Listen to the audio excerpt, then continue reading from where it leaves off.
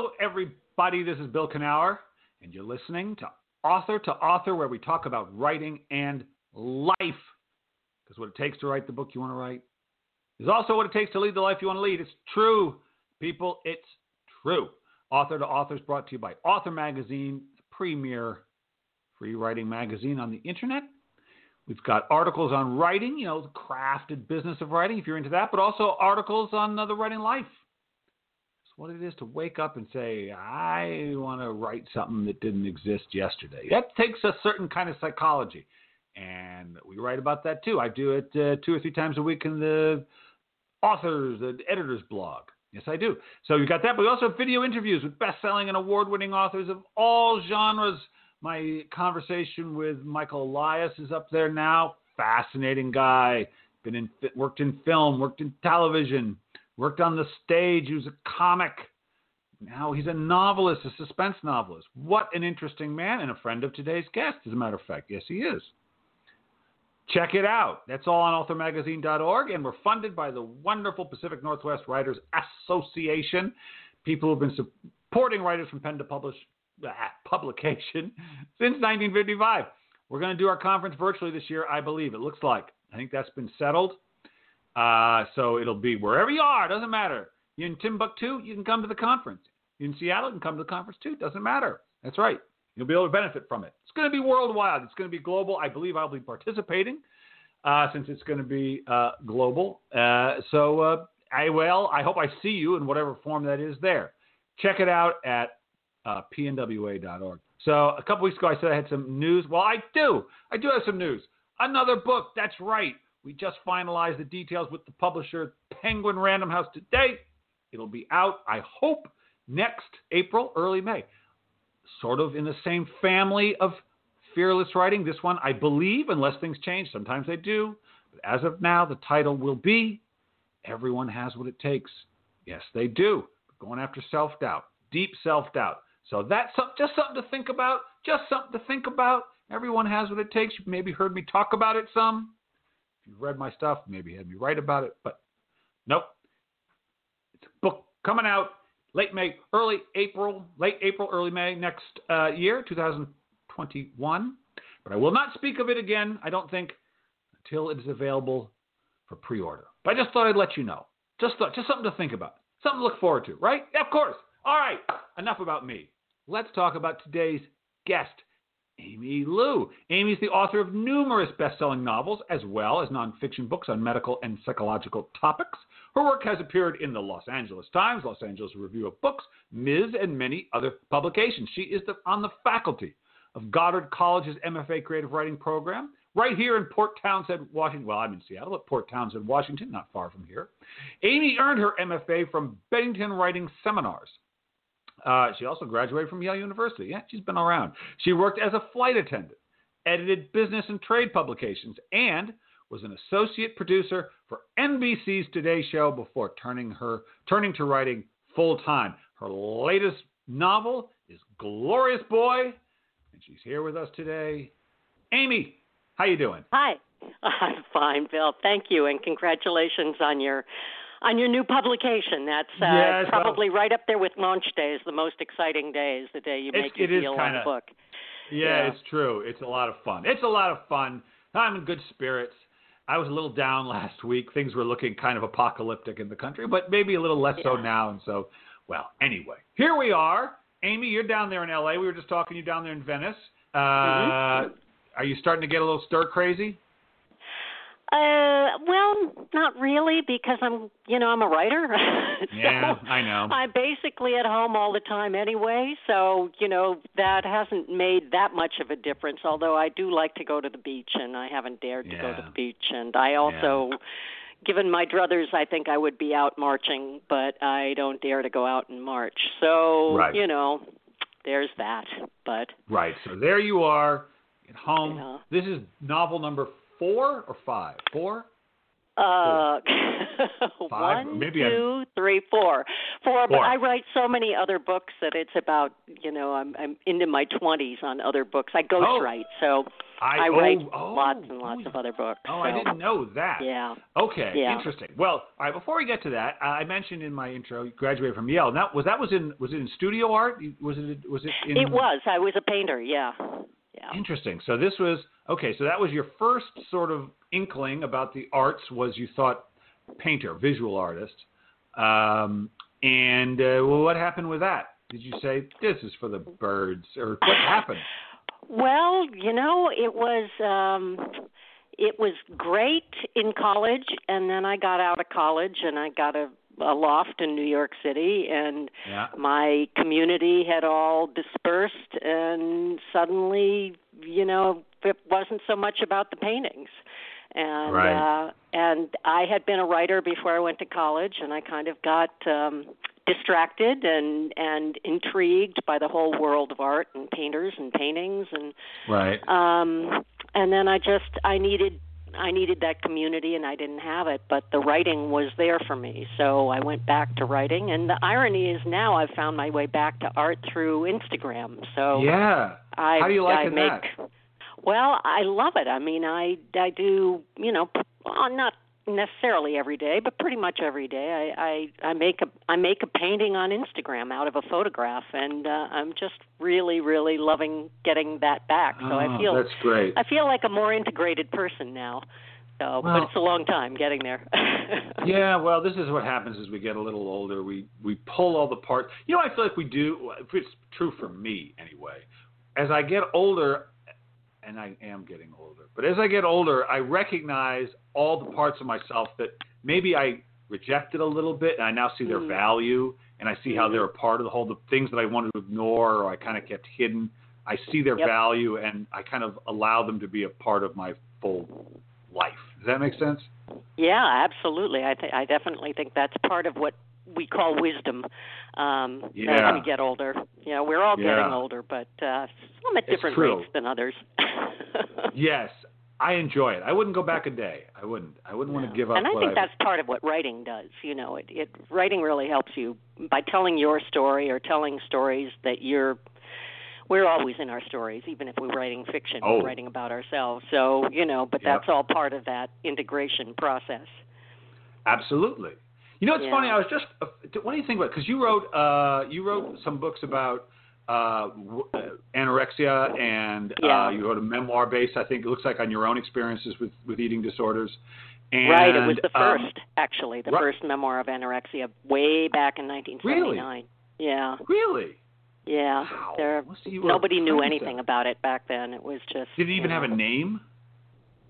It had a name that was only clinically used, and it was, it's a long story, but, I read an article in Vogue magazine that named it, and I thought, oh, my God, that was 7 years of my life, and nobody else had named it. It was never diagnosed or anything, but so that was that. Well, what do you think of this? I published a piece, and I write an essay every month or every week for the Good Men Project, which is this website, which I just write about whatever I want, really. But this one, I wrote about this thing that happened with my grandpa and me when I was 11. It was kind of a Me Too type thing.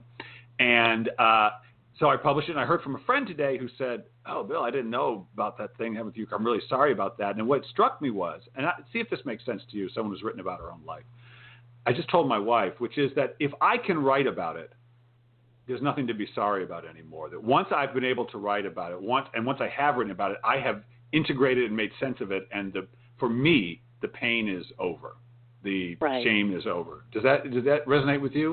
Yeah, I think that's why, writing your story is a huge part of any kind of psychotherapeutic process. And, it's partly getting the story out from deep inside you so you can take a look at it and externalize it and objectify it so that you're not the object, the experience is the object. But I also think it's part of, we do make sense of things as we're putting the words on the page. It forces us to kind of contextualize and and put them in a different perspective, and that's hugely important. Yeah. Do you feel like you don't really know what you know until you write it? I definitely don't. Not only that, but I always tell my students, one of the worst things that can be said to a writer is write what you know.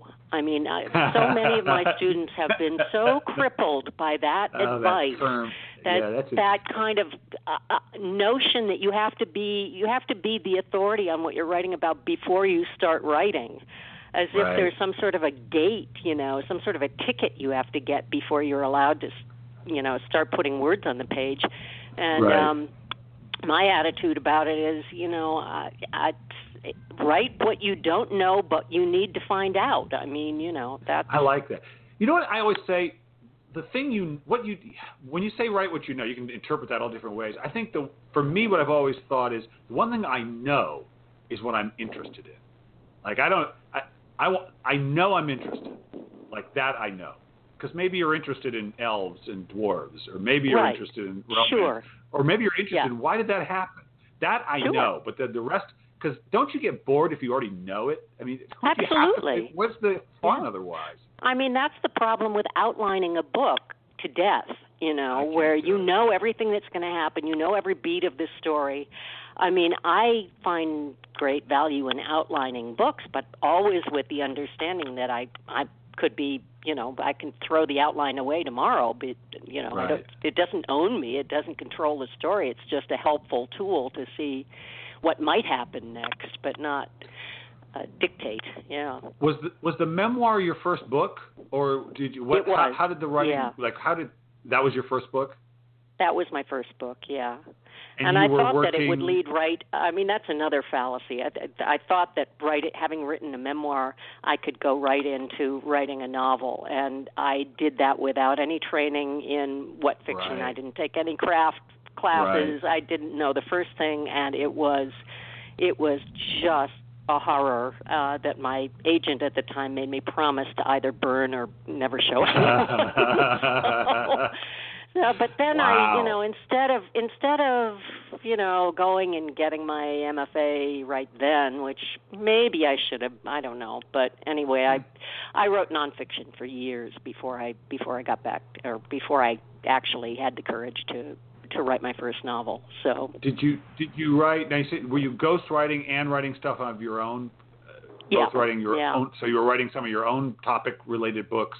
I did a lot of co-authoring at that time. I wrote three psychology books with a psychologist. And I did. I was a writer on a couple of books with Dr. Author2Author, who, if your audience is old enough, they'll remember Dr. Author2Author from the Today Show. So I did a couple of his books, and, over the years I've done everything from diet books to business books and everything in between. So but hanging there in your psyche was the novel. It sounds like so you set out, you right away dove in. It was just a disaster, but you weren't ready to give up on it. You weren't ready to ditch the novel. Well, I ditched that novel. That novel, but I didn't ditch the goal of writing fiction.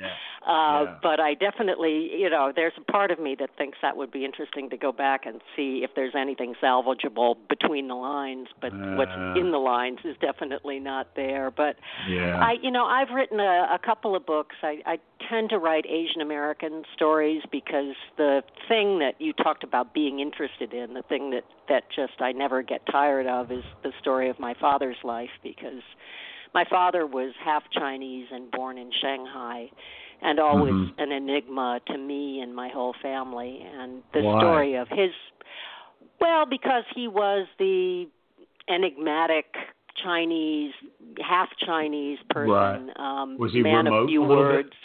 Okay, very remote, and with a lot of interesting, and frustrating quirks, and and a past that he never talked about. So the past was extremely alluring, and the story of his parents' marriage which was the story that I started telling in my first novel, Face, and then I told in really great detail in Cloud Mountain, my second novel, is, you know, it's a forever fascinating story of star-crossed lovers, and they met in 1906 in San Francisco at the time of the San Francisco earthquake, and my grandfather was a scholar revolutionary from China, and he was working with Sun Yat-sen, and then they went back and they lived through the warlord era in China, and their marriage spanned more than 20 years, and they had 4 children, and, you know, there was a lot going on in that relationship and that part of my father's family, and that was a big part of what he never talked about. So writing, that's why I say, you know, write what you need to find out. That was a book that I wrote because I needed to find out. And then my family lived in India for 2 years when I was very young, you know, my first memories are of India. So that's when I shifted over, refocused. A character similar to my father, sort of similar to my father, is in Flash House, my third novel as well. But it's set in India in the Cold War. Right. And I was still, you know, I was researching that book when I learned about the Andaman Islands, which is where Glorious Boy is set. So these books kind of, one led to another, right. Even though they're quite different. The Glorious Boy is set during World War II, and Flash House is set during the Cold War, and Cloud Mountain is set way back at the, you know, early part of the 1900s. So they're very different historical eras, but they all keep circling around different aspects of Asia and also aspects of, you know, cultural collision and multiculturalism and all of that. That's kind of, you know, I'm a quarter Chinese, and that's kind of core to both my identity and my outlook, and I think exacerbated by the fact that my first memories are of India. So when we came, I was in kindergarten when we came back, and I didn't feel like an American. I didn't feel like I had anything in common with anybody in America. Wow. So you can still remember that feeling? You mean you were that young? Because it's so young to have those experiences. Yeah. I mean, I remember refusing to pledge allegiance to the American flag because that's in the 70s, I felt like I right? belonged to India. What was I doing? You know, pledging allegiance to this flag? So right. Yeah. Oh, that's so interesting. You know, I was going to say that it was so interesting to me that you write this memoir and you say, okay, I'm going to write a novel, and even though the novel didn't work out, you were right away drawn to the subject matter that would continue to in other words, your instinct was directed and focused, and on the subject matter-wise, you were already aimed at what you were going to be working on. You kind of knew that. You just didn't know how to write a novel, but it is interesting to me that because a lot of times what happens is people start off and they actually just come at the wrong thing. They have the wrong subject matter. They write about stuff they're not actually interested in. They write what they think they're supposed to be writing. There's a lot of ways we do writing incorrectly, but you started off pointed in the direction that was authentic to you. You just didn't have the novel writing chops to pull it off. Because, I will say, you can go from memoir to novel. It's not impossible because the two things are related in many ways, I think. I think so, but you have to learn about story structure. You have to learn about plot, and I managed to. I think only because it was the first memoir of anorexia and nobody had ever seen anything like it. So I got a pass on a lot of the stuff that I really didn't know about. Right. I see. Okay. And then when I tried to, replicate what I'd done, I didn't. And I really, at that point, I didn't know what I was writing about either. I mean, I had some general tendencies, but nothing that really had the dramatic integrity to work as a novel. So there was a lot to learn, but I'll bet you all that nonfiction writing. It's strange because it sounds like it was more very a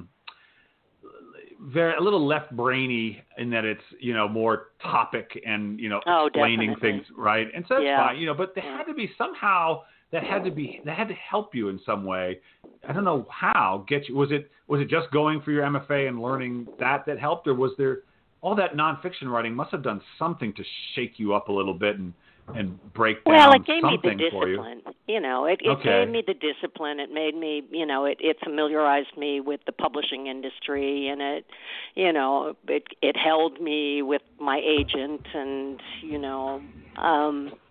and I did a lot of reading during that time. But I think it's mostly wordcraft, putting ideas together. All that kind of workmanship stuff is important, whatever you're writing. But and some structural issues carry over depending on the kind of nonfiction you're writing. But I was mostly writing kind of how-to books, that sort of thing. Yeah. That's more like putting a puzzle together than it is like. I mean, I guess you could say that fiction writing is putting a puzzle together too. Well, it's a different kind of puzzle. It's different in that you're like you're trying to find out what the puzzle is.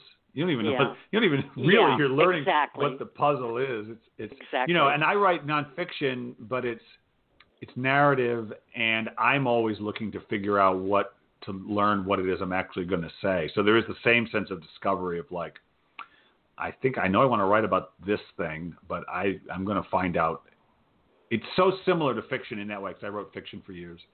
And in terms of I want to know, I want to discover something. That's how I know I've written about what I wanted. When I get that feeling of, I didn't know that. Oh, that makes sense. And it's the same thing in fiction in a way, right? Like a character talking to you independently. Right. Yep.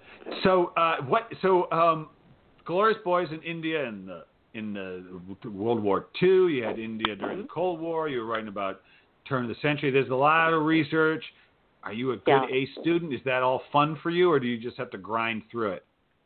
No, I love it. I mean, that's a big part of, that's, again, why I write, is because I get to learn all of this stuff as I'm writing. I get to, I get to go through old books and diaries from people who lived, 100 years ago, and it's all great. It's a little frustrating because you do feel sometimes you get in the middle of a project like this and you think, I wish I'd already done all of this research, but I research as I go. Even though I think I wish I'd done it all, but I find that if I do a lot of research before I even begin, then I forget it all and I can't find it, and it's not there when I need it. So it's better, especially with the internet now. It does make it easier, having written a bunch of historically based books before the internet. It was much harder then. Now it's just, you have a question about what's the name of the flower that grew in this particular valley, and you can look it up online and have it in 10 minutes, and it's, it doesn't derail your entire process. That's right. Michael Elias, I did my interview with him, and he was talking about, like, it's incredible. He's like, if I want to know what this library in Brooklyn looks like, I can just go on and there it is. I don't need to go to Brooklyn or go to Hawaii or go to wherever. I mean, it helps to go there, I think. Well, it's got to help to be there, but still, it does. Awfully handy. I mean, that is the downside, because, like I say, this Glorious Boy is set in the Andaman Islands, which is an archipelago chain of islands off the coast of Burma that was the western front of the Pacific Theater during World War II. It's as far west as the Japanese occupation got. And it's an absolutely incredibly fascinating history of that whole era. And the islands were then also inhabited by indigenous tribes that went back 60,000 years out of Africa. Wow. So it was this incredible collision of all of these different cultures, and it had been a penal colony for the British. The British had taken the Indian and Burmese freedom fighters and stuck them in a jail in these remote islands that are, 600 miles from the nearest mainland. So you had all of these different groups in this fascinating kind of collision. But when I was researching the book, I knew about the indigenous tribes. I knew about the penal colony. I had the story, the plot came to me the essential emotional plot came to me in a dream. So that was Oh, nice. the story was based on a dream, but I didn't have the context and I didn't have the historical moment. And I'd heard about the Andamans and I was really intrigued, so I wanted to locate it there, but I didn't have the historical moment when the story would take place. So it wasn't until I actually got to the Andamans. I did have to go there. I had to feel the place, see the place, and I had, most important of all, I had to discover archival material that was only available there. There were books and pamphlets and leaflets that were only published right there by people who had lived there during the war. These were firsthand accounts of what had been like immediately before the war and during the war. And they had all the names of people who had, been executed by the Japanese and just incredible stories of the occupation.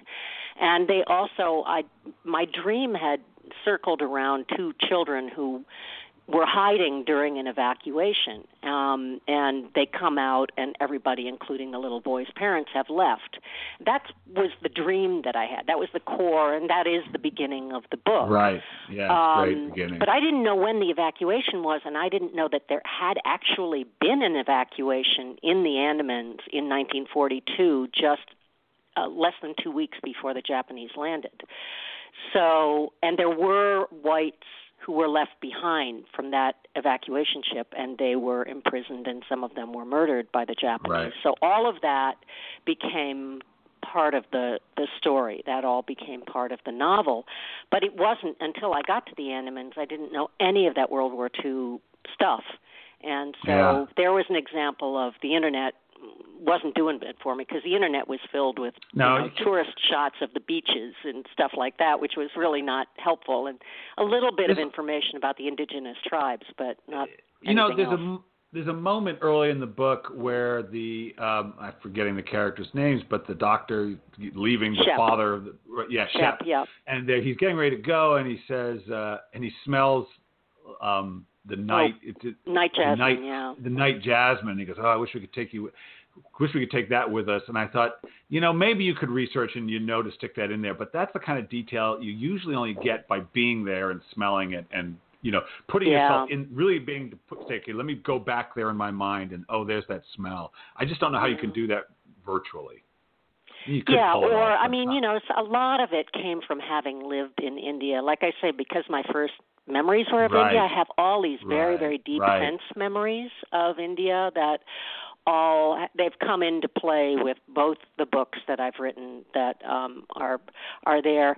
And the other thing is that you do have to talk to people who've been there. I have a friend who's much more of a globetrotter than I am, and she's been to rainforests all over the world. And so when she read the manuscript, she said, you've got to get in the fact that the forest floor is like a mattress. It's everything has fallen down. It's like walking on a huge kind of bottomless sponge, and the smell of decay is everywhere because everything falls, and it goes back millennia. You would have to drill down through 2,000 years of compacted leaves before you got to the earth. Wow. And that's kind of so that people talk about how vivid the forest is and how it comes alive in the book, but it's because I went there, because I smelled it myself, because I talked to people who have really spent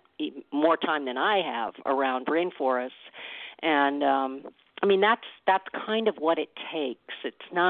You can't just research a book completely from other books, I don't think. No, it's not enough. It's not. Aimee, this is fascinating. You're a very interesting person. You've written some very interesting books, and I'm sure you've got more to come. And it's very possible our listeners are thinking the same thing. And they're thinking, she is so interesting. Maybe they've read your books, but maybe they haven't, and they're going to discover. What should they do? Where should they go to learn more about Aimee Liu? Well, my website is simply AIMEELIU.net. So that's the best place to look for info. All right. Aimee Liu. It's all there. Hey, it's do you all ever? there. Yep. Would you Could you do a virtual book group if people want you to Zoom in and talk to all their Chardonnay drinking? Yes, you do that? I've got several of those lined up. I love to do them. Also, if anybody's, they can contact me, but there's also a great organization called Novel Network that organizes book group visits from, lots of authors. So any book groups that are looking for a lead on, all different kinds of authors, I just want to put in a plug for them because they've been great. But good. yeah. All right, so you do that. Good for you. Love okay, check groups. it out, people. Check it out. But, okay, I'm not quite done with you yet. Aimee, what I'd like you to do is finish this sentence for me. If writing has taught you anything, it's taught you what? How to think. Oh, you didn't know how to do that before, but now you do. I think so. Yeah. You think so? And also how to feel. I think maybe if I could amend that, I think probably writing and reading both really have been hugely instrumental in helping me learn to experience and manage emotion. Yeah. And empathize with others. Yeah. Can't do it. Aimee, thank you so much. This was a pleasure. Congrats on Glorious Boy and whatever your next book is going to be. Great. Thank you. And congratulations again to you, Bill. It's a big day. Oh, you're very welcome. Thank you, Aimee. Thanks a lot. Take it easy. Okay. Bye-bye. Yeah, people. Learn how to think and feel. Gotta think and feel. You know what? It's true. As writers, you know what we do? You know what we sell people? We sell them feelings. We sell them a felt experience of life. We are feeling merchants. That's what we are. All right. Well, y'all, be safe, whatever you're doing. Thank you to my producer, RJ Jeffries. Thanks, RJ. You're awesome. Whether you're sheltering in place or protesting or reading or whatever you're doing, stay safe and find something you love to do. Find something you care about and go do it. The world will be a better place.